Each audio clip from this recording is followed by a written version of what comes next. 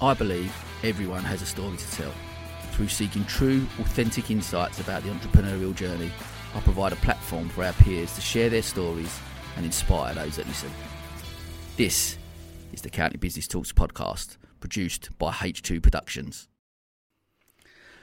Okay, welcome to another episode of the podcast. My guest this week is a keynote speaker on technology, speaking at more than 200 global events.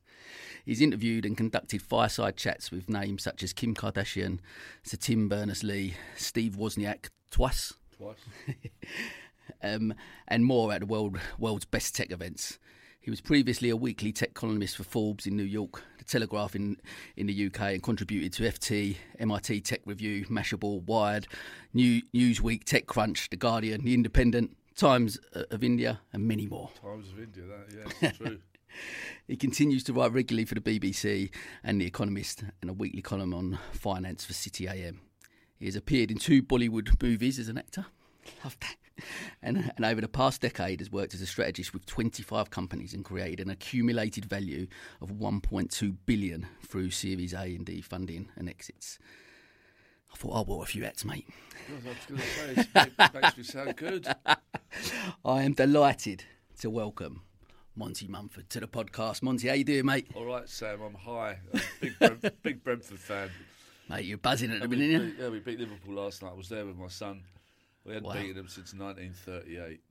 You know, it was just insane. Did it end up 3-1? Was it 3? 3-1, yeah. And we've beaten United 4-0 at home. We've beaten City 2-1 away. I mean, we're getting quite serious now. These are not. So what you got up to? 7th or something? 7th. And we're looking up, man, not down. You know what I mean? Mate, I wow. mean, but 4 games: away to City, home to Spurs, home to Liverpool. Let's not mention the Spurs. Oh, sorry. Oh, yeah. Well, you were lucky to get a point. Yeah, yes. mate. Would you agree? I would agree. But we'll skip over that. All right. Well, you know. Mate, buzzing for you. Look behind you. Things are coming to get you. Yeah. So I'm in a very, very, very, very good mood, mate. Mate, love that. Listen, look, we only met recently. We obviously grabbed a lunch, and I just fascinated by. I was put in touch with some mutual friends. Yeah. Mate, just fascinated by your journey and story, and I'm buzzing to have you on, and let's crack on. Absolutely. Thanks for the invitation. I hope I don't let you down, mate. For sure not. I'm sure not. Well, look, let's jump in. I want to start your story really. Look, tell me a bit about what life was growing up, and I want to know something about your early years that sort of shaped you today. Blimey, good question. Lower middle class parents, I would say. Mum was young when she had me, 21. Dad was 30. He was an ex-sailor in the Navy. Then 3 sisters after me. So I suppose I was a little bit privileged as the only boy, born on a Sunday. It was drilled into me that I was special, which has probably led to some later life narcissism, which I've managed to finally slough off. So it was a perfectly normal West London family, born in Twickenham. When I got into a really good school, there was a school there called Hampton Grammar. I went to Trafalgar primary school, and 8 of us out of 120 got into Hampton Grammar, which was amazing. But then it kind of turned a little bit, because when I went into the 4th year at school, it became Hampton School. So all of the existing pupils didn't pay, but anyone that came in the first year paid.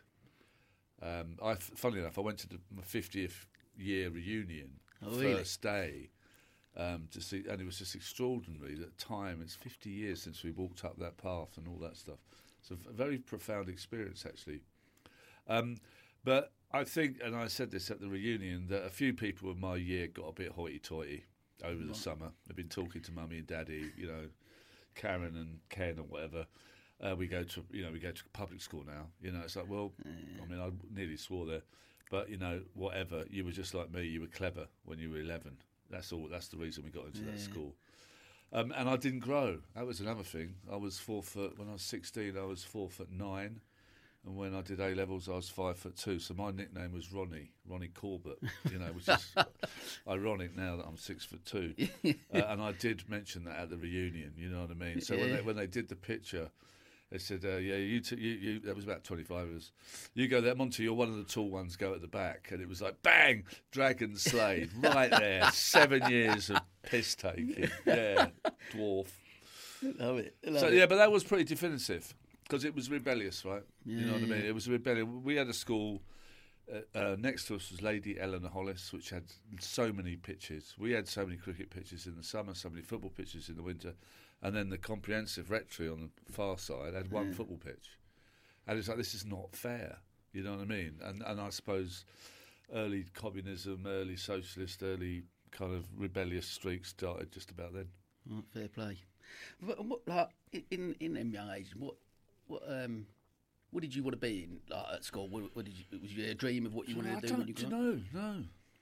No. I don't think my son did a career. He's 19, nearly 20 at uni, doing zoology at Leeds. Yeah. And he did a careers thing at school when he was about 15. And they said, all right, that's what you want to be. And they said to him, there's either a driver or a drifter. And you're a driver and you want to work with animals and zoology. And I said to him, I'm still a drifter. I'm a writer. I suppose that's my thing. You know what I mean? But I didn't want to be a writer. I didn't read or anything like that when I was younger. I just enjoyed myself, really. I didn't really have any plans for the future. No, I just did things I liked. That's such a refreshing thing because it's interesting you talk about that with like the careers type thing in school because it's interesting they've said that about your son. They've obviously highlighted that. Yeah, for there's him. a difference between me and him, very much so. Yeah, but I think for me at school, I wasn't that academic, so you sort of come out and I had no clue. Really? If I wasn't going to become a footballer, I had no clue what I was going to do. As soon as I didn't quite make it, I had them couple of trials and it didn't come off. You go, okay, I have no clue. And similar to yourself, then you, I guess, drift or whatever. But in that sense, just trying different things. I think we spoke about it when we met previously. But I guess being an entrepreneur wasn't necessarily a thing back then. Like you go back. I couldn't spell it, didn't know what it, still can't spell it now, but, it wasn't encouraged necessarily, so you're starting your own business or going and trying different things wasn't necessarily encouraged. Well, I think when I was younger, it was kind of frowned upon to be, I don't know who my crowd was or whatever, but I was against Margaret Thatcher, in those days, which side are you on? I was certainly on one side, and it was almost vulgar. I can't spell entrepreneur either, and I'm a writer. ENTRE PRENEUR, yeah. I'll let you have that. I think I might have it written here somewhere. Yeah, you got. And so those, I don't think anyone really knew what that existed. It's a very new word if you're kind of my age. An entrepreneur. I don't think I ever heard that word until I was 25. Yeah. And it's interesting. Like, I want to talk obviously, I mentioned in the intro about the time obviously being in the Bollywood movies, but take me on to that. So in 2000, prior to that, you've wrote, I travelled the world for 20 years doing stupid things, but also seeing and experiencing the wonders of the world as it should be. Yeah. Tell me then, talk me through them 20 years. So you've come out, and like you say, not having a dream or an ambition to go and do something, but just going and then travelling the world. Talk to me about them. I suppose, maybe some of the stupid things that. I suppose it was kind of. It was because of the way I behaved at that age. I got a small criminal record when I was young. You know what I mean? Like a little possession of smidgen of cannabis when it was a really bad thing. You know what I mean? That was on my record. And I think that might inadvertently created the life I led because I think there were unknown doors closed to me at that time because I had a criminal record. And I think that having a criminal record is one of the best things that you can have if you want to be an entrepreneur, because no one's going to have your back. I think I might have had blocks put on jobs because of that, even 30 years later. Wow. But I was all about fair. I was all about the world. It's like I wanted to live in a better society than I lived in. My mum and dad were decent people, but they weren't exactly exciting. You know what I mean? And my three sisters one's a senior academic now, one's was an accountant, another one's a new mother. They've all had strange lives themselves, and I suppose it was I just, as I said earlier, just drifted. I did my A levels. I don't even know what I got in my A levels. What did you study? What did you study at A levels? Jesus, geography, economics. I don't know. Can't remember. So, it wasn't. I wasn't academic, like you said. You were. Well, we all wanted to be footballers, but I think that dream stopped when I realised I was never going to grow ever again as a goalkeeper. And so I just drifted, women, girls. I suppose that was probably the be-all and end-all. And then a mate of ours from the pub, he'd gone to Israel on a kibbutz. And things weren't that good, 1979, 80, 81, before I went.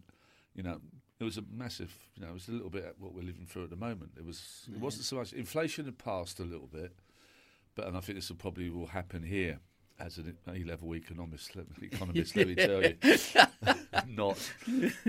But it was all about unemployment, and getting a job. And even though I was in kind of southwest London in Twickenham, there wasn't a lot there, jobs, signing on and all that stuff. And I didn't want to sign on because I thought that was free money. And so a mate of ours went to, him and Phil, they went to the Mallorca. Mate of ours, Phil, had a kind of posh uncle there. So we went home after 2 weeks, and then Phil and Paul stayed there, and then walked over the Pyrenees. Paul got the bug for travelling, went on a kibbutz on his own, and then just sent me a letter. And I read it just before I went to the pub on a Sunday to play football, and just like I was drunk in Bethlehem. Oh, wow, I'm living on this farm, and there's all these girls again. So then I said to my mate, listen, go in the back of my motorbike, let's just drive to Israel, and he didn't want to do that. So eventually there were 4 of us. We went to this agency in London, and then I think it was February 82 or 83, we got the equivalent of a magic bus to Athens, got a boat, 3-day boat to Haifa, and went on this kibbutz and worked the land, worked in the kitchens, all in a very... How old were you then? 22. Wow. 22. I stayed for 6 months. My mates, there's nothing against them, but we were going in different directions, and I embraced it. They were just a little bit, bit yobby about it, to be honest. So they left, and I stayed, and then I kind of grew into my own. I was kind of on my own, and I preferred being on my own than being with a crowd, and I was more myself. And then met a girl, went to Sweden, and then just rolled on, and then went travelling, and went back to Israel. Then I went somewhere else, and then I was really into motorbikes, so... It was easy to come back and get a job as a dispatch rider for a few months, save some money, and off you go. And it just carried on it's like some people have gap years. I had a gap 2 decades. But I was reading all the time. That was the thing. It was because I realised that the way that I was taught to learn in school or the cloisters was not for me. Maybe the same for you. I wanted to be a professional footballer. We all did. Or a football journalist. Failed on that one as well.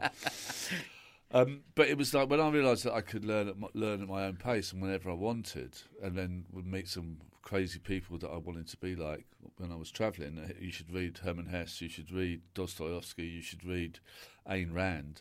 I just kind of went word of mouth of all these, and seeing amazing places while I was reading amazing books, while I was with amazing people, and occasionally with most, beautiful women, I suppose.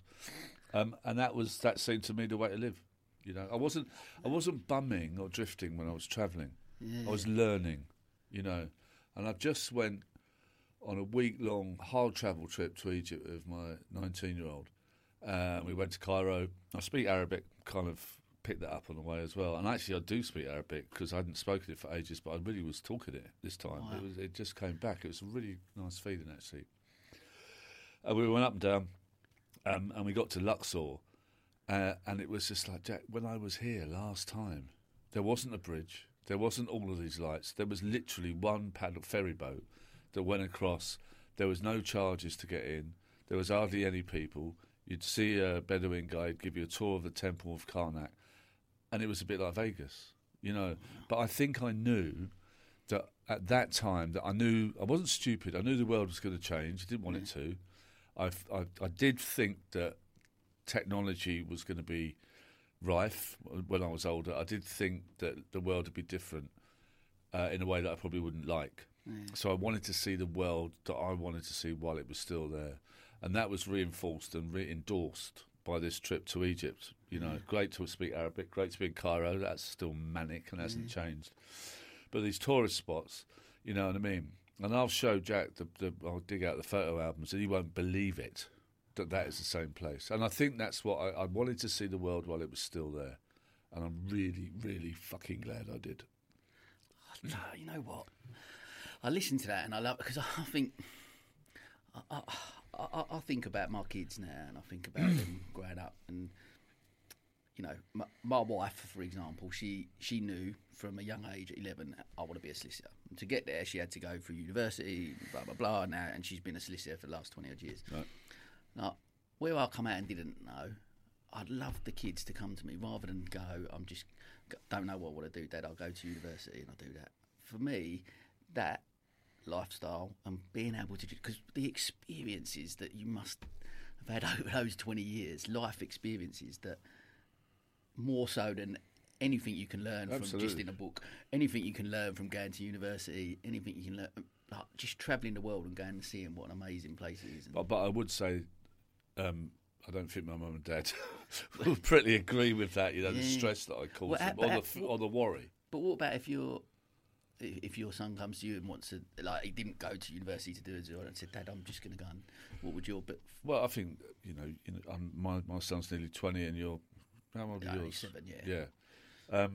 I mean, I wrote him a card when he was about 3 and just said, the older you get, the wider your shadow is cast, and as your shadow grows, I'll be on the edge of the shadow.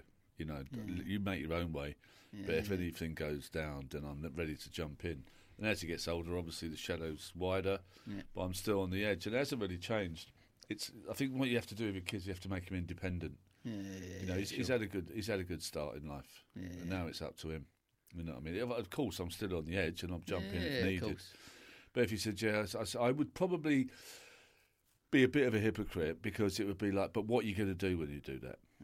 You know what I mean? And if he says, well, no, I don't know, you know, well, you've got to do something, you know. But it took me a few years.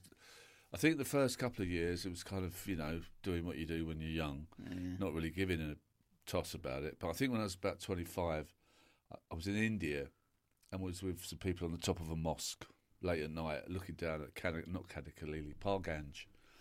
And there's Aussie blokes going, mate, I can't believe it. Look at all the colour. Look at all the noise and the colour and the smells. And I looked at it and went, oh, whatever, I've seen it all before. And that was probably when I started to do something. I was reading, I was writing, because you can't just be there as an observer. You've got to be doing something while you do it. I mean, but, you know, when you're young, earlier than that, just go for it, I suppose. Yeah. Because I guess not as romantic as that idea is to go and travel and see the world, and like you said, it's got to be potentially some purpose, more of a purpose than just going, like you said, because how many places you've seen, and then you've seen the world, and you've travelled for 5 years or 10 years, whatever that looks like, and then you go, like you said, I've seen that before, I've seen that. So then there's got to be something that fulfills us, I guess. And yeah, you're right. Purpose. You have to have some purpose. I think my one came when I was about 23 and thought, right, I'm going to be a writer. That means I can write about things and I can live like this forever. You know, because I love living like that. Yeah. Absolutely loved it. And it was dangerous sometimes. But again, that was also part of the growing up stuff, you know, being tested. Yeah. You know. Well, then talk to me then about like that fulfilment. So you see, is writing out of all the different, because you, like you said, we'll go into a little bit more depth in some of the other bits and pieces you do. But is writing, is that where you get your most fulfilment? Yeah, it is. I mean, I went around the world in 1994 when I was about 30 odd. Again, presaging technology a little bit, or trying to front run it, to write a book. So I had a Mont Blanc pen, and I went to about 10 countries and I wrote a book. It took me 349 days less than that actually, about 310 days to write it. I was in Perth in Australia, Sri Lanka, Pakistan. All of these mad things happened to me when I was doing it, and that was all also percolated into the work itself. But I wrote a book with a pen, you know, and that's probably the greatest thing that I own, is that manuscript, because it started off with The Dust Bowls of Maturity by Monty Munford. 1 page, you know what I mean? And then the next page was 5 lines. And then halfway through, it was 50 lines a page with a fountain pen, because I got it. I'd started to roll, you know what I mean? So I suppose that was a really fantastic year. You know, I ended up in Berkeley in San Francisco with a girl. She lent me a computer, taught me how to use an Apple Mac, you know, and I typed it all up. I went across the bridge to Vesuvio's, which is a famous restaurant where Jack Kerouac and the Beat Generation used to take drugs and drink. And I was there years before, and I said, I'll be back with a manuscript. And I went in there and just laid the manuscript on the bar. I went, I came back 8 years ago. Here's my book. Everyone bought me a drink. It's a perfect place. Wow. And I suppose from that point, when I got serious and I came back, I bet it was probably the last big trip. And then I'd kind of moved to Brighton, and then I started, well, if I'm going to be a writer, I might as well learn how to be a writer. I did a couple of courses, did an amazing course at the London College of Printing. I was quite old, I suppose, for that, but it was 75 people a year. It was a 2-month course, 2-year course in 3 months. Yeah. Learn about law, learn about shorthand, get yourself on your own volition. An internment, so I went to the Independent's sports desk, obviously. Yeah.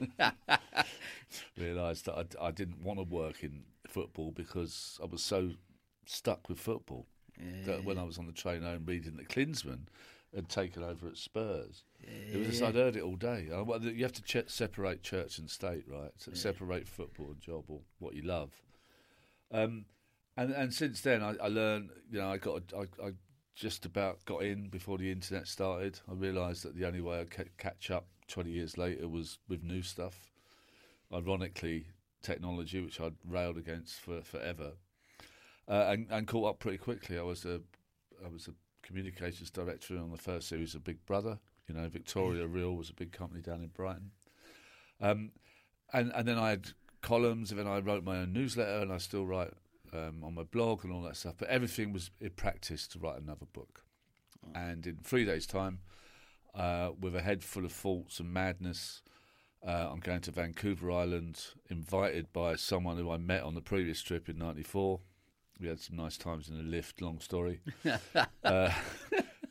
She's going up north to do some social care with the Inuits in the Arctic Circle, and I'm looking after her house. And she's told me to go over there and finish my effing book. So it could be that life replicates itself. I get in the woods for 7 or 8 weeks. I've done 30,000 words, by the way. This is book number 2. And it could be that I type this book, and then I get a flight from Vancouver to San Francisco and go back to Vesuvio's 27 years later for the second time and say, here's my second book. Here's the other menu. So I'm just a hopelessly ridiculous romantic man. That's all I am, Mate, but what? You know what?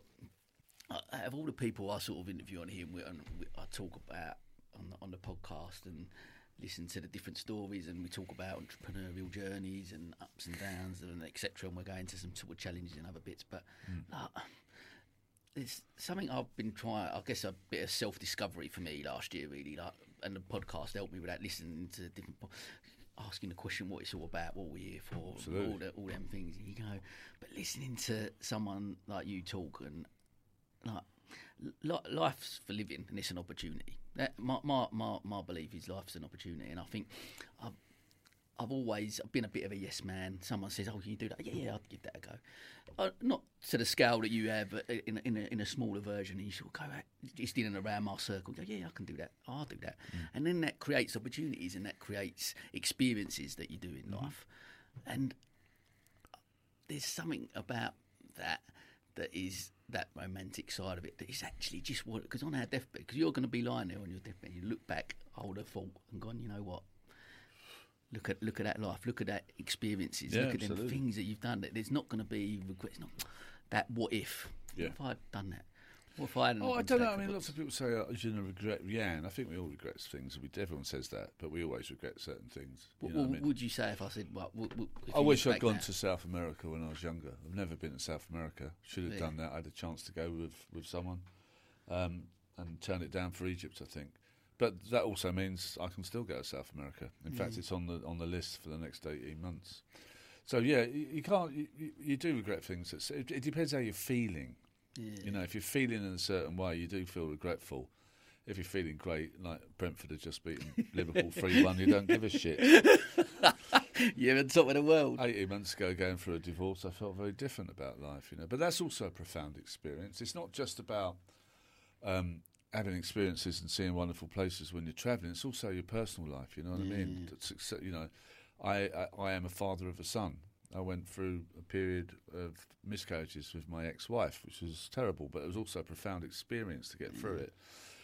A marriage, and then a divorce. These are also things that are right up there with human experience, as well as climbing a pyramid or, jumping in the Ganges or whatever. These are just as kind of profound as doing things, that are seemingly more romantic. You know what I mean? You have to kind of do those things. It would be, I don't think I love my boy, obviously, but if I'd travelled and travelled and travelled and travelled and hadn't stopped to have a family, I think I would have been a bit lonely and a bit bereft. And as it is now, I live quite beautifully in solitude. I'm really happy to sit for hours and hours reading the paper, doing a crossword, writing some words. It's like I'm in love with words. You know what I mean? And I love people, my friends as well. But I guess that again, back to that thing, what we're here for. And I looked at, I don't know if you saw it over there. There's a beautiful film that I watched, like a kids' film over by a guy called Charlie Maxey. He done the it's called The Boy, the Mole, the Fox. Oh the yeah. Did you see it? I've read it. I read the book as well. Yeah, but so profound. And they said one of the things in there is what we're here for is to love and be loved. Absolutely. And I'm a massive believer of that. I think that's where I've sort of bought, because I am ambitious and I do strive and I do spin these plates, and and we sort of spoke about it previously. You sort of feel like you're chasing something sometimes, but actually when it comes back to it, surrounded by just amazing people. Yeah, got to have that. Whether it's be within the business community, whether it be my wife, my kids, whatever that.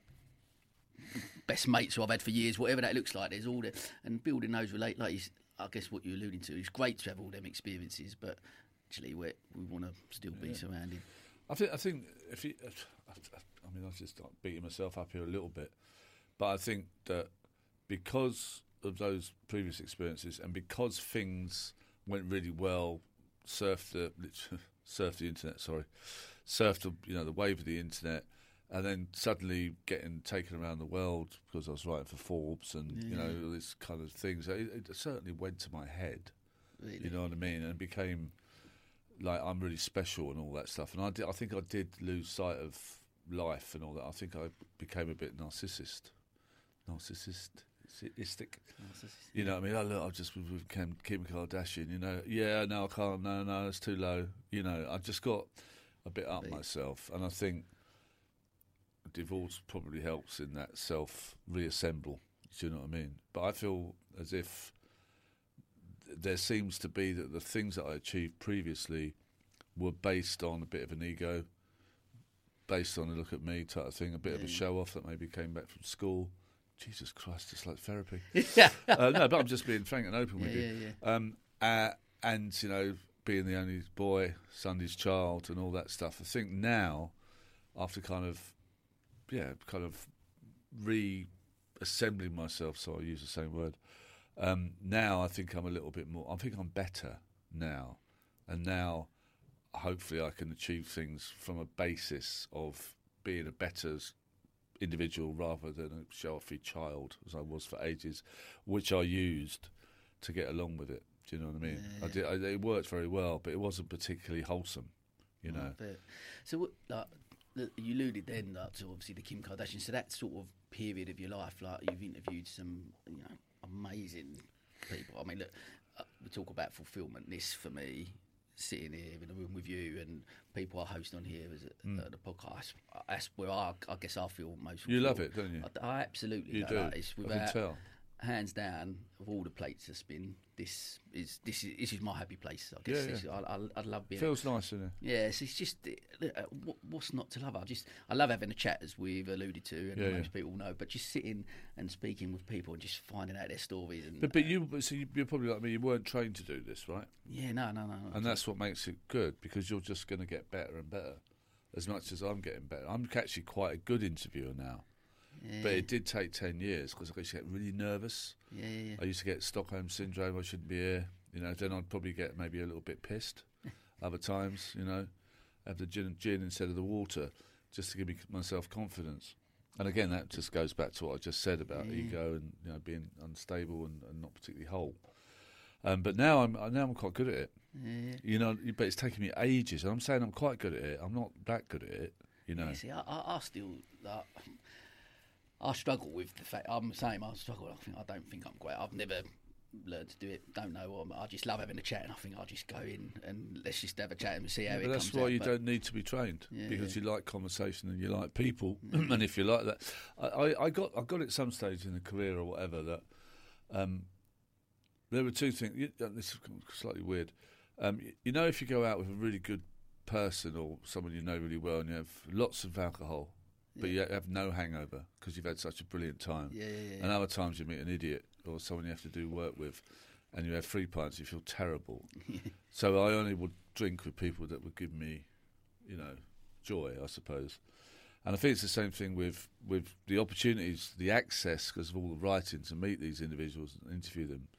It was like, generally, when I spoke to them, I got better because they were better than me. You know what I mean? So, sure. you'd use longer words, or you know, it is a little bit pretentious, but you're just like, oh God, this guy is, or this girl is like super leagues ahead of me, but we're really getting on here. You know what I mean? Because I wouldn't normally have met that person in the course of getting a taxi here from Brighton. You know what I mean? But it was the access that I was granted. And then realising this is an opportunity, you can't lose this, man. You've got to go and do as much as you can. I don't want to do it anymore. I did interview Tim Draper, who's a very famous Silicon Valley venture capitalist. Tech Barbecue, in Copenhagen. I must admit, I watched that interview on YouTube. Oh, did you? I did, yeah. And again, like, and not criticising myself, but just what you bossed it. In my opinion, I think. Well, so. I don't know if I bossed it. I didn't like him. Really? No, I hated him. I thought he was such a Trumpian idiot, and he was full of ego and he was full of showmanship. But a lot of people I know think he's amazing, right? But his big tie and all that stuff. And I was trying to keep it in how much I hated him. I didn't hate him, but you know, he represented lots of things I don't represent. But I think I did well when I interviewed him. Right, that's about as much as I can say, because the other time it's, oh God, why did you say this or why did you say that? It felt as if that was a maturation or me maturing as a interviewer, that one, because it had been a while because of COVID and all that stuff, and I'd done online with Tim Berners-Lee and Guns N' Roses, for God's sake. That was insane. But that was a bit. I hated all that. You know, you're only using 2 senses on Zoom. You know, hearing. The rest of it is touch and smell and the way we're interacting at the moment. So that did feel good. That. It was quite.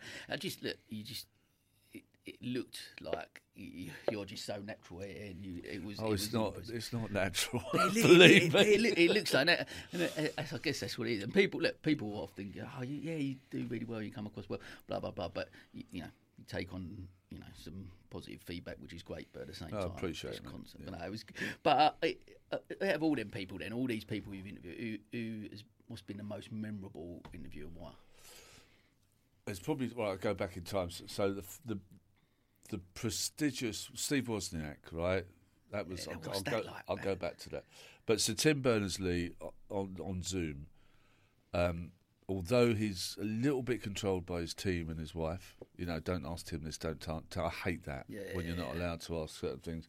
But the conversation I had with him, the guy who created the World Wide Web, I mean, I'm not really a technologist, but that's a brain to talk to. You know what I mean? Then there was one that didn't happen, which would have been the best thing. So I was invited. I think it's about 4 years ago. Might be longer. COVID has screwed up perception, but I was invited to Starmus in Stockholm, like a 3-day science festival, and to be with Stephen Hawking for 3 days. Wow. And it was like to be with him for 3 days as like the guy he speaks to. And it's like, this is like being with Einstein for 3 days. Like this will be it. This will be the peak of it. Speaking to a voice box will be interesting as well. Bloody hell. But he was too ill to travel, so I couldn't do it. That's a regret. That is a mofo regret. I'm telling you. Wow. But just to be in. Just to get to that stage and be in that arena. Just to be invited. It's like, and just that would have been the ultimate, actually. Yeah. But the probably the one I remember the most is Steve Wozniak in Beirut, 10,000 people. Someone else was going to interview, and I was just going there for £1,000 appearance fee, which I don't think ever was paid anyway. And I love Beirut. And then 3 days before I travelled, I got a phone call from the organisers, who's a really good friend now, and said, we've decided we're going to let you invite Steve Wozniak because you'd be better. And I couldn't believe that they'd even think that about me because I hadn't really done it before. And so I went over there and said, oh, my God, Jesus Christ. So I never do research on the people I interview. Really? No, never. It always has to be, even with Tim Draper, I'd heard of him, but I didn't, do anything. I think that's my way of doing it. It's not everybody's way of doing it. So with Wozniak, I had to be the co-host as well. So the host was effectively the first lady of Slovakia. She was the daughter of the president. He got remarried. His second wife didn't want to do all the functionary stuff or the ambassadorial stuff. So she was brilliant. She invited me to a wedding last year. that was amazing. She's a brilliant person. So she was, she's obviously knew about protocol, diplomacy. So we were drinking a couple of days before in Beirut, and we got on really well. That's why I was invited to a wedding, I suppose. So she gave me some tips. Someone else, a guy called Mike Butcher, he's probably the best most connected technology journalist certainly in this country. And I said, got any tips? And he said, just remember the last thing they said, because you're going to be sitting there with your head full of questions, ideas. You're going to be looking down at a piece of paper or a phone, and then you'll say something brilliant you think it is, but it's not connected with the last thing that they said. Right, that was brilliant advice, really brilliant advice. So me and my friend go on stage. There's 10,000 people there. Steve Wozniak coming to Beirut. But everyone's there to see Steve Jobs, really. It's by association, right? Of course, yeah. And I've been backstage at gigs, and I've been in the green room, and I've seen idolatrous, fans looking at bands but I've never seen anything like this. The way that people were looking at Wozniak, it was like God. It was mad. So I did the introduction. And she dissed me on stage. She said, well, here we are, Beirut, how are you going? Why don't you smile, Monty? And I looked, I was like, don't talk to me like that. Then just, okay, I'm not, because I'm so nervous. Hello. Because everyone's mouth gets smaller when you're nervous or you're aggressive. Have you ever been punched in the face by someone going like that? It's all what it is. You know what I mean? And so I'm starting to get confidence, but in that kind of show-offy way, right? It looked all right, but I knew it was nervousness.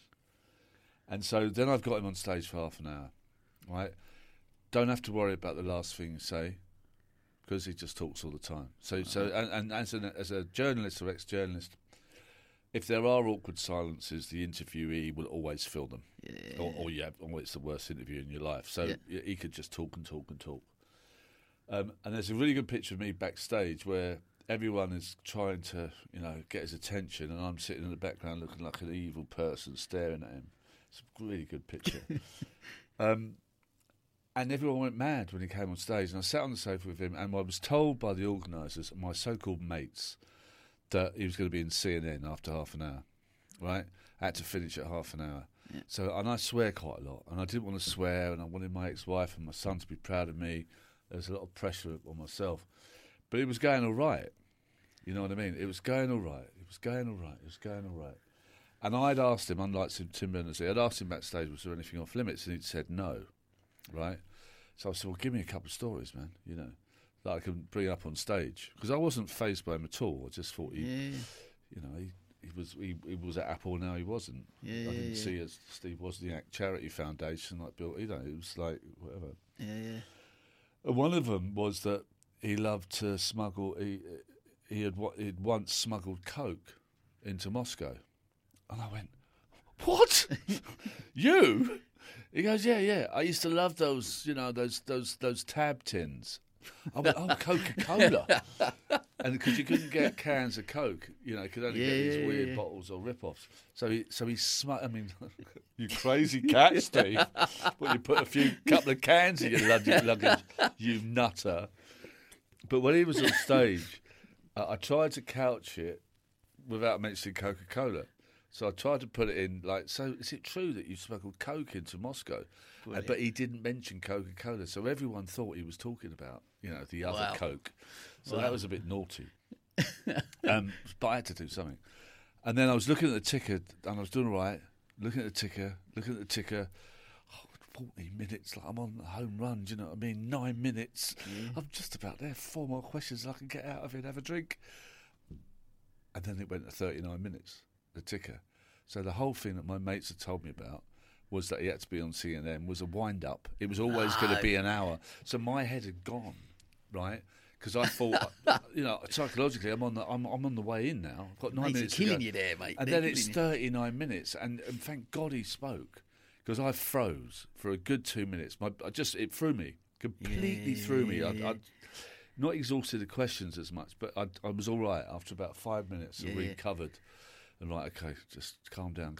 But that was extraordinary. And afterwards, just walking around, it was like everyone had wanted a selfie with me. Because I was that close to him, as if they could get associated to Steve Jobs via Steve Wozniak via his silly presenter. And then we went out to an amphitheatre that night in Beirut, and it was amazing. That was amazing. That was amazing. And it also led, obviously, to the rest of the stuff. If I hadn't have done that, if my mates hadn't asked me to do it, it wouldn't have been Steve Wozniak asking for me to interview him in Vienna about 9 months later, and it was just weird. He asked for you? Yeah, apparently. I'm not sure if it's that true. Apparently. I had an agent for a year. And we were just playing, hey, Monty, hey, Steve, how you going? How's things? How's Janet? She all right? Yeah, she's fine. We got a new dog. And we were just talking like we were like putting the bins out. Wow. But he did give me his business card, and it's basically silver. Really? Not silver, chrome, or what do you call it? Steel. Yeah. With his name on it and his private details. It's all it looks like it's been printed out from Starship Enterprise, all upside down and all that stuff. So that was probably the thing that led to all the other stuff, fortunately. Okay, I just wanted to say something about one of our sponsors, Preston Insurance Brokers. Insurance is all about peace of mind, making sure that you're protected no matter what. There's no such thing as one size fits all, which is why Preston Insurance Brokers take the time to understand your business, how it works, and how all the pieces fit together. Because they understand your needs and whatever risks your business faces, they can offer you bespoke insurance cover to help your business grow with confidence. Always safe in the knowledge that should the worst ever happen, they'll be here to help you weather the storm. Protecting businesses for over a decade, Preston Insurance Brokers will ensure that you're always in safe hands. No one on the team have been looking after all my business insurance for many years and offer a truly fantastic personal service. To find out more, contact the team at www.prestoninsurancebrokers.co.uk. Your business, your insurance. Okay, back to the podcast. But then just a couple of things taken out of one. That first thing, like you said, something that you're not experiencing, not done it before, that's led to all them other things. But someone giving you that opportunity, and you going, I'll take it. Because how many other people, I wonder, in that, God, that's a bit too, no, I couldn't do that. Do you think people would say no? Most people I know would just grab it, I suppose. I guess you'd like to think so. You'd like to think an opportunity like that, you wouldn't want to. Oh, it's nerve-wracking. Yeah, especially 10,000 people as well. Dude. That used to be like twice Brentford's all capacity when we were in the lower leagues. It's like 2 Brentford crowds, yeah. Wow, but it's an amazing. Just again for me, that back to the whole thing about saying yes to experiences, having them opportunities going out there. But what an incredible thing to be in front of those people. But with him, with Steve, wasn't it? Like you said, and having that. And I didn't screw it up. That was the major thing. I didn't. And that must have then elevated that confidence in you. Is that where you sort of, after that, you talked about, the ego side of things? Did that, when that started to kick in then after that? I think when Monty asked me the second time, I think that was a little bit, I was getting a little bit, he's going to ask me for a third time, but he never asked me again. And I think, I remember, this is kind of quite a good example of what a twat I am. is that on the first series of Big Brother, when I was a communications director, there was, I don't know what your audience is, but the first series in the UK, there was a character called Nasty Nick. He wasn't very nice. So basically, he got kicked off the show, but they stopped the internet cameras, if you know what I mean. They stopped the online cameras rolling because they thought there was going to be violence. So it wasn't my company, I was working for them. There was, I didn't really get it, but it's supposed to be an open platform, you can't turn off the cameras if it's going to be on the internet live and then it's on the telly the next day. So I went to the Guardian media pages and said, I'm happy to write about this, you know what I mean? So I wrote about it and, basically nicked a few conversations that I'd had internally. And they published it on a Monday, which was great for me, but then the people I work with, you shouldn't have done it, you're only the communications director, we should have been doing it, and it's like they were annoyed about me. And I'd said something in there about real networks because you have to download a player, and then real networks, we had business with them. He gave me loads of grief a couple of days later because I'd given away numbers I shouldn't have done and all that stuff. It might have been my ego then, But he later said, a month later, saying this is the best PR we ever got because the amount of... Because that's when the Guardian media page was... it's still amazing, but it was amazing then. So then... What happened? Something happened. I can't remember. It was published somewhere else, or someone picked up on it. And then on the Wednesday, there was a column in the Financial Times TV guy about Big Brother, and then said the Guardian had published this PR piece by the communications director of the streaming company and all that stuff. So I said, oh my God, I've really screwed this up. Went to a mentor. He said, listen, mate, if they're writing about you, don't worry about it. You made it. You've just made it. So I was coming back from London on the train. I was head full of self-grandiose, and there was a ticket inspector on the train. Do you know what I mean? It's like I shouldn't even have to pay for my ticket. Bear in mind my status in life. So I said that I didn't have a ticket because I was always skint anyway. And he said, and I was just checking this. It must have been like some weird 1999. It was like some weird connected device. And he said, can I have your autograph, please? And I went, oh, yeah, sure. What, did you see the piece in The Guardian or me being dissed in the FT? He said, no, for the ticket, mate. Do you know what I mean? Just a sign of credit card. And he looked at me like I was the biggest tosser in the world. And he was right. He was totally right. But that was as a 37-year-old man with a little bit of fame. Imagine when you're 19 and you're on some reality show or Love Island. Imagine what it would do to your ego. That was just a little stupid 37-year-old man having a little bit of this, and it had gone straight to my head. Wow, it's hard, isn't it? Because you look back at that, and it looks like it's so accessible because there's so many reality shows. All youngsters looking at it now and fame of Instagram and all these things, and they think they can just dip their toe in and they're gonna let this Insta famous type thing, but. Well, I think it's different now, but I think at that time, and this was 90, it must have been, it was 98, 99. Oh, yeah, I remember that. I remember that first series. And I don't know, not really happy to have been associated with it, bearing in mind what came about. I just thought this is my calling card, way before Steve Wozniak, that I was on the most popular TV show and I was writing about it for The Guardian and I'd had this experience for 9 months. It's still a pretty good experience. Yeah, sure. But what it led to, I'm not really a reality show fan anymore, if you know what I mean. It's quite damaging, I think. Yeah. And I think the likes of I'm a Celebrity, what was that guy that used to do the talk shows? Not Vine, the one that someone killed themselves. David? No. The talk show during the day. Can't remember his name. Oh, yeah. Vine, Jeremy Vine. Yeah. Is it Jeremy Vine? No, it was Jeremy something. Come to me. I know you mean. It wasn't Vine. I think I've got Vine in my head. Oh, I had it then. But anyway, it'll come back to me at the end. But, like what the damage that done to people. Jeremy Kyle, give me 5. We're in. I knew it comes so close. Between us. We got just thought I'd get a bit of dyslexia with the same amount of letters. And what's happened with that, and it's now discredited, that type of TV. And I was watching I'm a Celebrity, I'm not naming the names of anyone that was on it, but that's quite cruel, that show. And I think that time will not judge it well. And these so-called national treasures of Ant and Dec, were actually part of a slightly weird cruel. I watched Traitors. that was also cruel. Yeah. In the last couple of weeks, where I'm not so pleased that my time on Big Brother is anything I'm proud of, to be honest. Fair enough. Someone else would have done it, I'm sure, but it's not something that I. Yeah, you should. Well, yeah. I'm with you. I want to move because I want to talk a little bit about. I always talk about sort of challenges and stuff on the podcast, and especially being an entrepreneur or running businesses and being involved with the ups and downs. I want to talk. You obviously, you've been involved in the tech space, I guess, as an advisor and worked with different companies and stuff like that. What the narrative within the tech space, from what my understanding is, fail fast, fail forward, whatever that looks like. What's your relationship like with failure?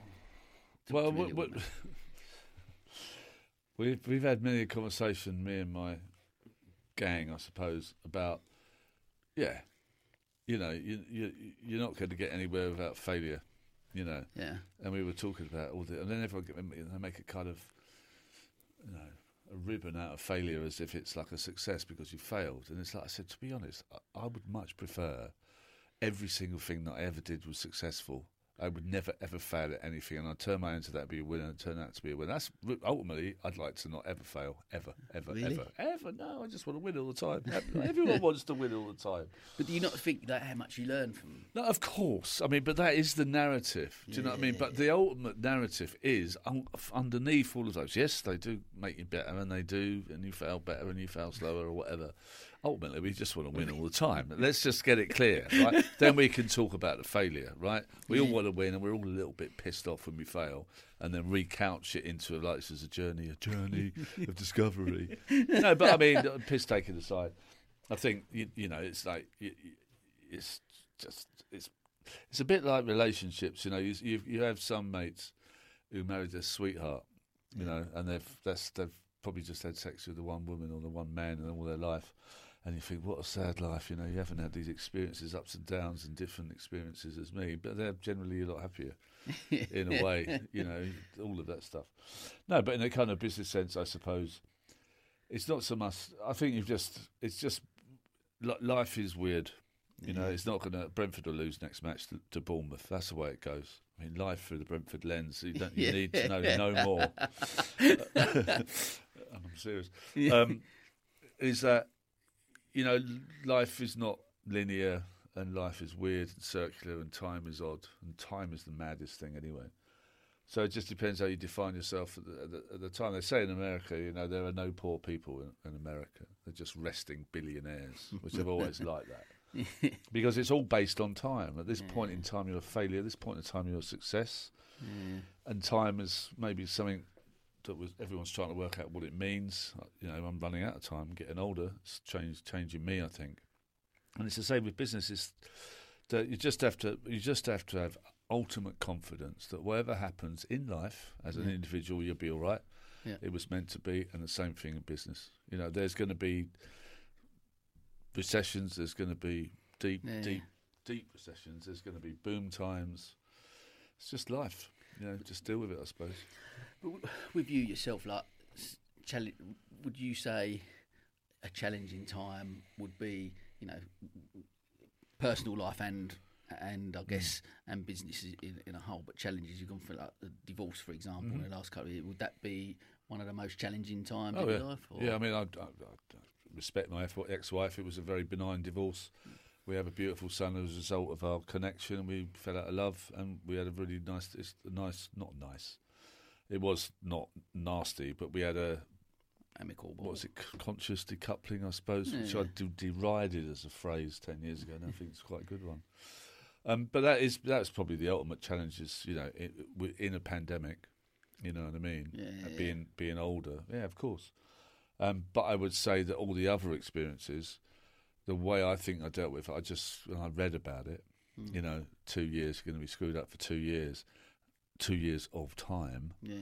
So as long as I can just get through these first disruptive months, I've got all this life experience. I would be a loser if I didn't use that time to get through it. So it turned out. It's turned out amazingly. And it was also amazing because it was non-toxic. No one else was involved. And we split the money, and she'll be fine. She's a good person. She's my son's mother. She's got great support of her family and friends. She'll be brilliant, and hopefully I will be, or I will flourish. Not flourishing yet, but getting ready for it. But I would say that's probably been a bigger challenge than any business thing ever. Or any money worry, or any like, oh my God, how am I going to pay the mortgage this month? I mean, that's chicken feed to that type of thing. But I think it's a time of reflection. I mean, I don't think I've ever done anything in business. I mean, I've missed a few opportunities. Like back to regrets.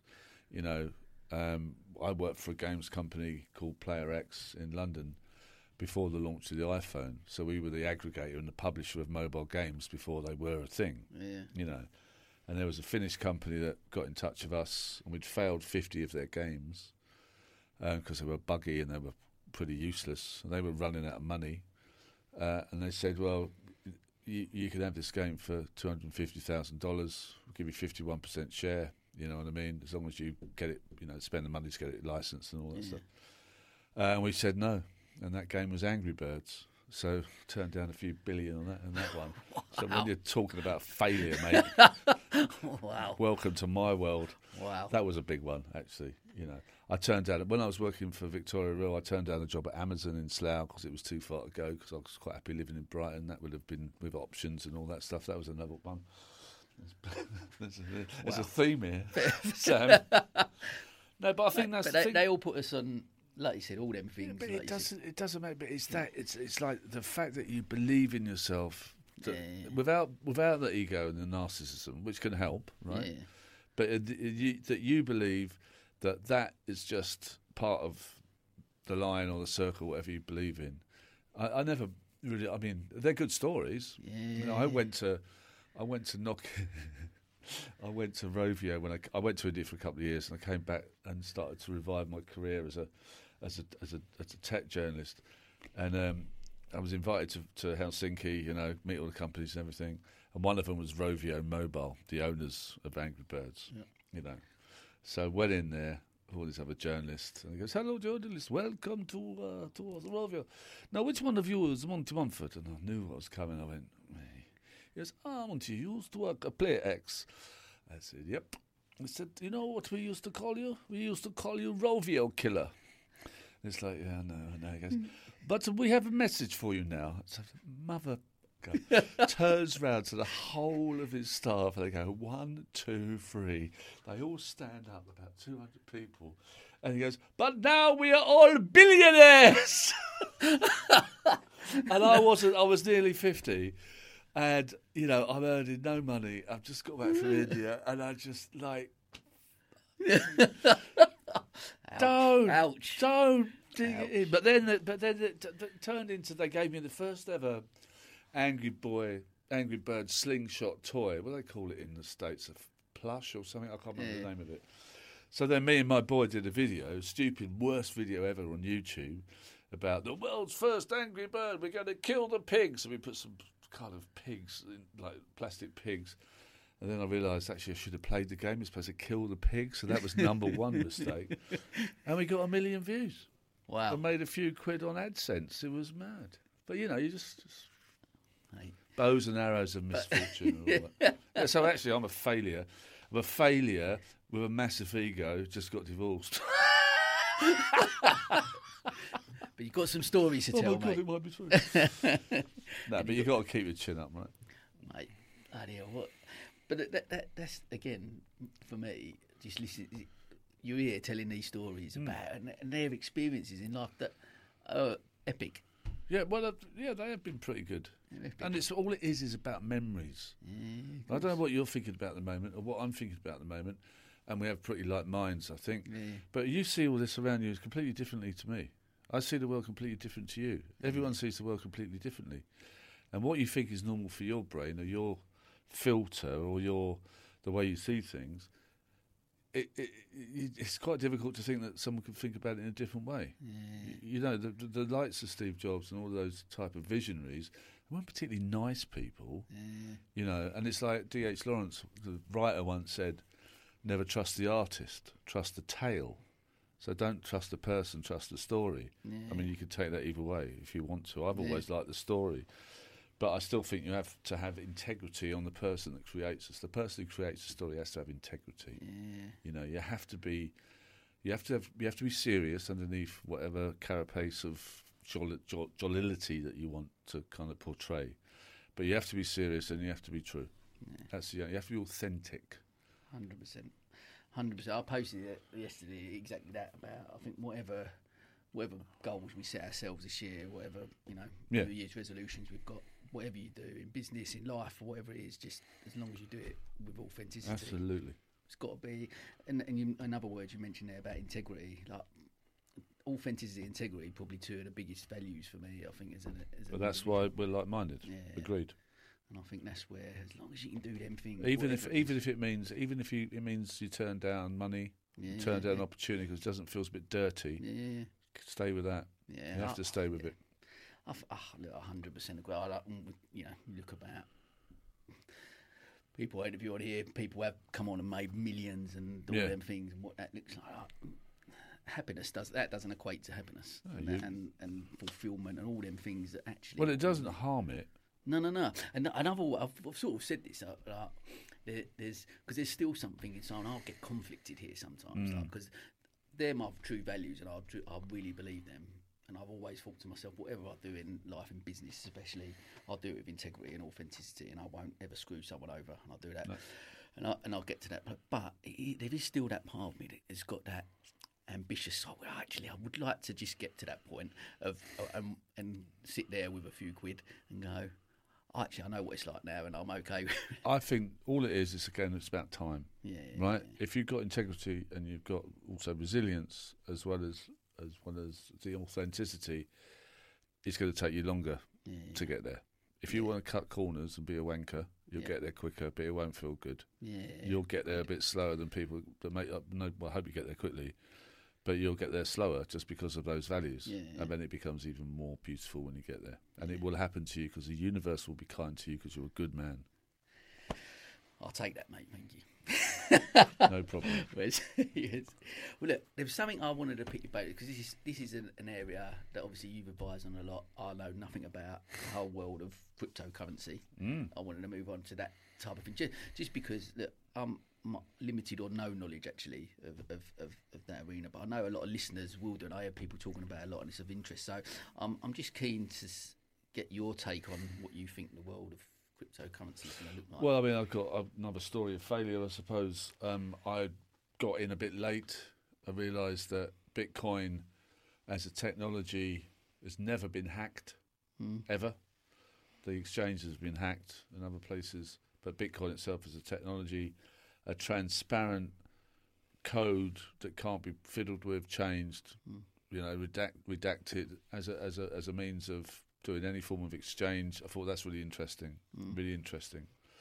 Ethereum, the second biggest cryptocurrency, not only is it a blockchain as well, a chain of blocks. I mean, any listener that can easily find out about this stuff, the Idiot's Guide, it doesn't take long to work it out, to be honest. And I'm not a technologist, and I got it. But with Ethereum, you can do things. You can put decentralized apps, dApps, on Ethereum. You can create stuff on Ethereum. You can do stuff. That's where decentralized finance comes from. All of this comes from the Ethereum blockchain. So I got interested in it, and then I had some money in the wallet, and then I woke up one morning and the wallet was gone. Someone had hacked me. It was £25,000, right? Wow. That is now worth about 300 grand. Right, so someone nicked 300 grand off me. That's the truth of it. It wasn't that I made a mistake. It was stolen from me. And so when that happened, the whole thing's ridiculous. Do you know what I mean? It's just stupid. It's Ponzi. It's full of runs. There's holes everywhere. And I just enough. I mean, I wrote about it for the BBC, and I still get weekly emails. Oh, I've had my cryptocurrency stolen. Can you help me? No, I fucking can't. I don't want to be reminded of it, but good luck. I don't want to be too much of a tussle about it. And so I left it all as a stupid thing. I mean, I'll be honest. That 25 grand wasn't my investment, and a lot of that was profit because I'd done all right out of it. It wasn't as if, and I also I will get that back. Yeah. You know, I will, and I probably have done. So then, under lockdown, which is probably about 18 months, the one thing I was interested about crypto is because I was writing for so many places, Sure. you usually get an inkling of what's coming next because there's splurge of press releases. So it'd be like, they'll all be about crowdsourcing, so crowdsourcing's coming up. Yeah. You know, and what I saw with the crypto thing wasn't get rich schemes. It was like hugely deep technological coding, creating something else. And I think if you get rid, and I became a believer because it had all tightened up a little bit when I came back in about 2 years ago. And I still believe that fundamentally this decentralised is great. You know what I mean? I think there's a lot of people that think, oh, this is just like the internet. Yeah. You know, like it's not really like the internet. It wasn't the start of the internet where people were doing stuff on the internet and everyone said, oh, this is really bad, it's evil, it's really going to go down, you're all ripping people off. There wasn't anything like that, but there is with crypto. Because there's a lot of interest from the banks that have ripped us off for most of my life. Yeah. Because it's a threat to them, it's dangerous to them. Now, crypto doesn't and hasn't helped itself, right? With holes in exchanges, wrong uns. You know, this SBF guy, I mean, how anyone believe that, huckster or mountebank or whatever crossword clue you want to think of is unbelievable. I mean, it's just madness. But fundamentally, I think that if you've been living in I'm just an A-level economist, right, as I said earlier, that if you're living in a kind of global financial situation where it collapsed in 2008 and money's been false and quantitative easing or anything like that, the fact that the dollar is stable, the fact that any fiat is any sovereign currency is stable is beyond me. The fact that interest rates have been artificially low since 2008 has been no good for anyone because you can't invest money because there's no interest rate to be had. So what do you do with your money? You put it into things that create bubbles. So you put it into cryptocurrency, you put it into houses, and those just create inflatable bubbles, which, you know what, you've seen crypto popped this year, you're going to see house prices pop next year because of this fundamental underlying stupidness. You know what I mean? And crypto, of course, there's a little bit too much confidence within the crypto community. Oh, it's gone down, it's bounced back again. And there's technological things like the halving of Bitcoin and all that stuff. But fundamentally, I still believe in it because I think anything that's got value has got scarcity. And with Bitcoin, there can only be 21 million Bitcoins. You can have bits of them, but ultimately that's the scarcity. It's like gold. It takes a lot of effort to get it out of the ground. And these things have real value because of their scarcity. You know, like a Maradona signed picture, the World Cup itself. These things have got a value that people would love to be part of or be associated with. Bitcoin's middling around $17,000. Ethereum's about $1,200. The coin that I was involved with, another failure.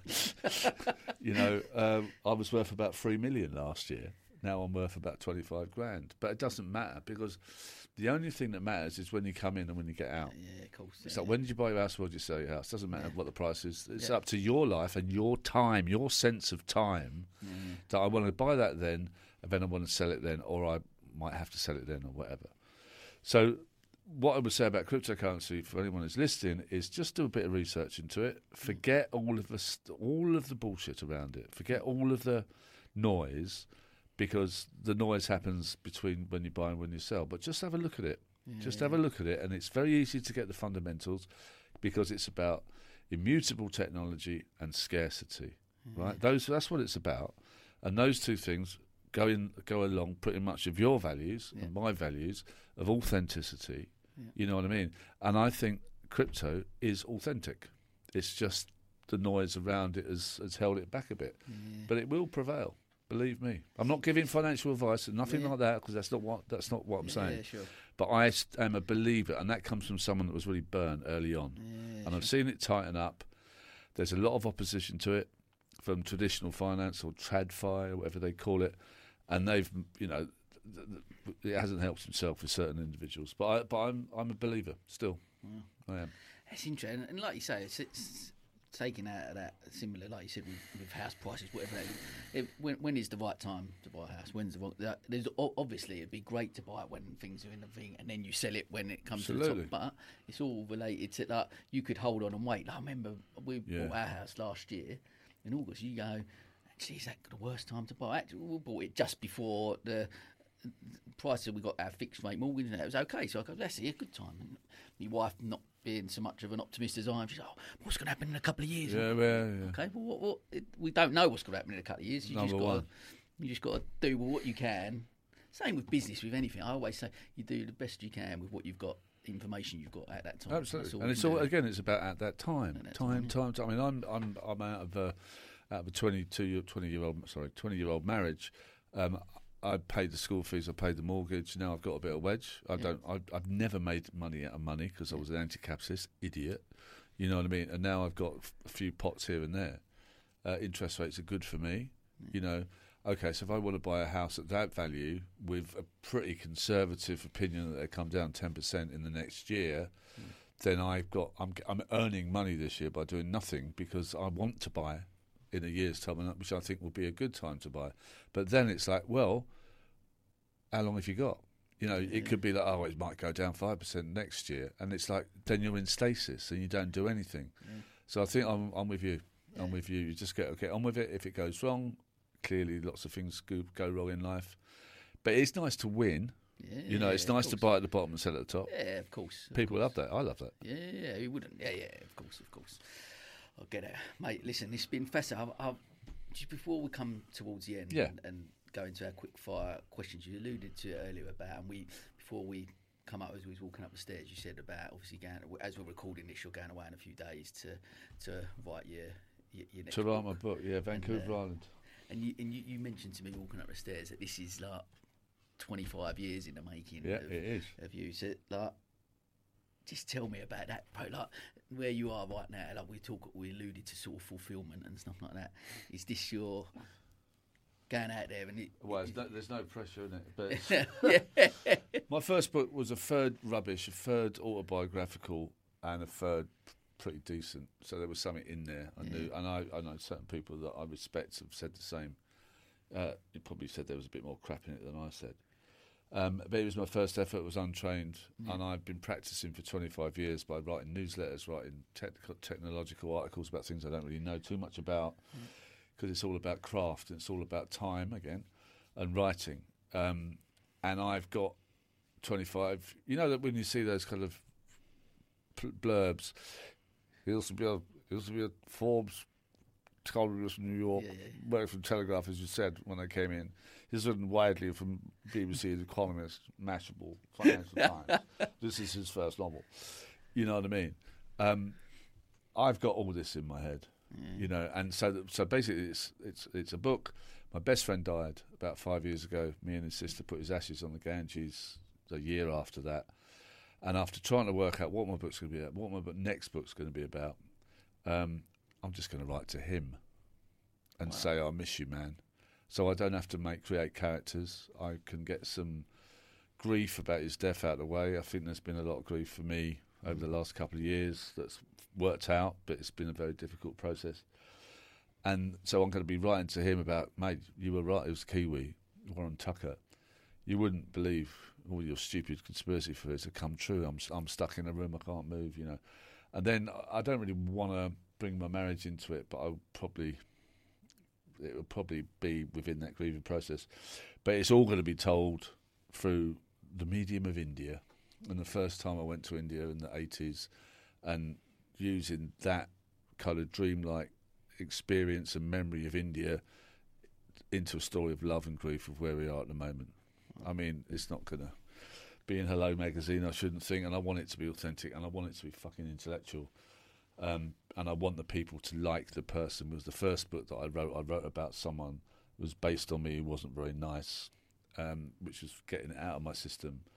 I think I'm a bit nicer than I was when I did the first book, so maybe people will get into it. And I've got an amazing 20 people that are going to read the manuscript first, and they will not be short of telling me what to do, you know. And that's the authenticity that I have in my friendships and my circle, is that there is no... I was with Gary Vaynerchuk, the big marketing guy. He came to my club in London a few years ago. I was there with a couple of other journalists from the Times and TechCrunch, and he was holding forth, you know, and I'd heard from his CEO that you got an hour with Gary. Gary wants to make 30 grand an hour whenever he travels, you know, because that's what his price. If he's on stage, he charges $250,000. Wow. And it was all kind of good, and it's fun. He was a good storyteller. He wants to buy the New York Jets and all this stuff, you know. And I've seen him at conferences since.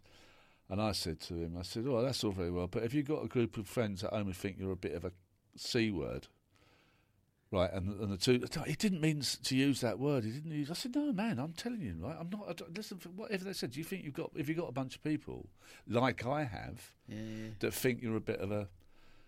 And he didn't. He didn't have any mates like that. He didn't have anyone to bring him down to earth, or anyone to, you know, to give him maybe unself-authenticity, you know. And the question was... It was worth saying the question. You know, I was pushing it a bit. But that is what the beauty of my life at the moment, I think, is that I do have that circle of authentic mates who think if I'm being a bit of an idiot, they will bring me down to earth straight away. You know what I mean? And vice versa. And that is a level which I'm really happy to have reached. You know what I mean? Based on the people I know who are making me... You know, they say that you're judged on your friends. Well, listen, I'm very happy to be judged by my friends, really, more than ever in my life. I love that, mate. That's a brilliant way to wrap up. I think I've listened to. He's just done an interview actually with Stephen Bartlett, Gary Van. Oh, is he?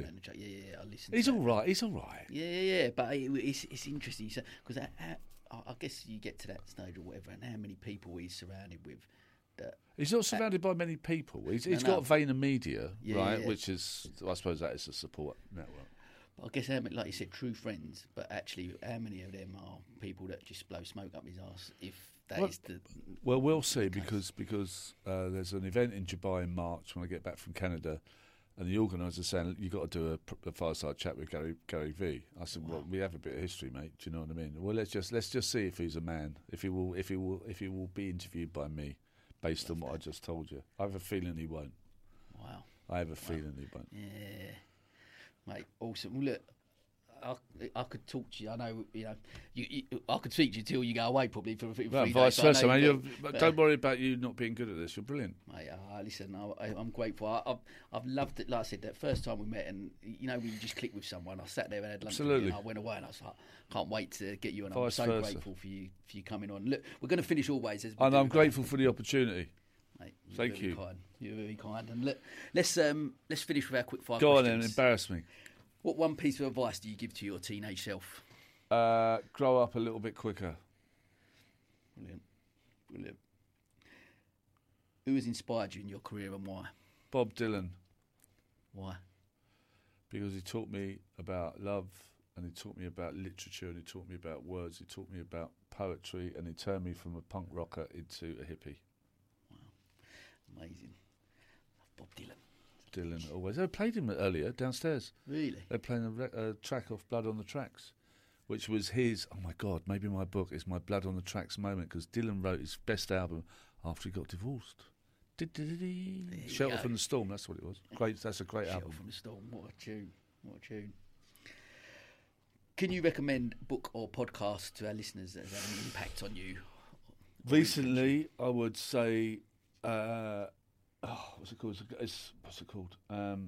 It's called by Edward Chancellor, written in 2022 hardback, and it's called The Price of Time, which is about interest rates over history, all the way back to Iraq, and what they should be, what they shouldn't be, and on the time element, the physicist, what's his name, Rossetti. It's called The Order of Time, which completely changes things on its head. So time goes faster or slower in the Himalayas than it does in the Dead Sea, and we're on a weird planet where time doesn't exist in the universe. It only exists here because of gravity. I'm not a physicist, but that rocked my world. That all of these kind of Truman Showisms that we live may be just exactly that. Or maybe it's just the Truman Show. It's a great film. Hey, final one. Go on. What is your one rule for living a fulfilled life? Authentic, Brentford FC, motorbikes, travel and love. And friendship. Mate, I love it. Listen, I honestly, it's been such a pleasure to get to know you, and I'm so grateful for you coming on. Motorbikes we didn't even touch on, and we need to. And we're let's go for let's me and you need to get on a bike. Let's go on a bike. Somewhere. Let's go to Croatia. I'm in. Let's do it. Listen, I wish you all the best with the book. Thank you. It's going to be epic. I'm sure. I can't wait to read it when it's out. And I'll give you a copy. Mate, I'd love to. And signed, hopefully. Always. Thanks for inviting me. I've had a really nice time. Mate, it's been awesome. And that, as they say, is a wrap.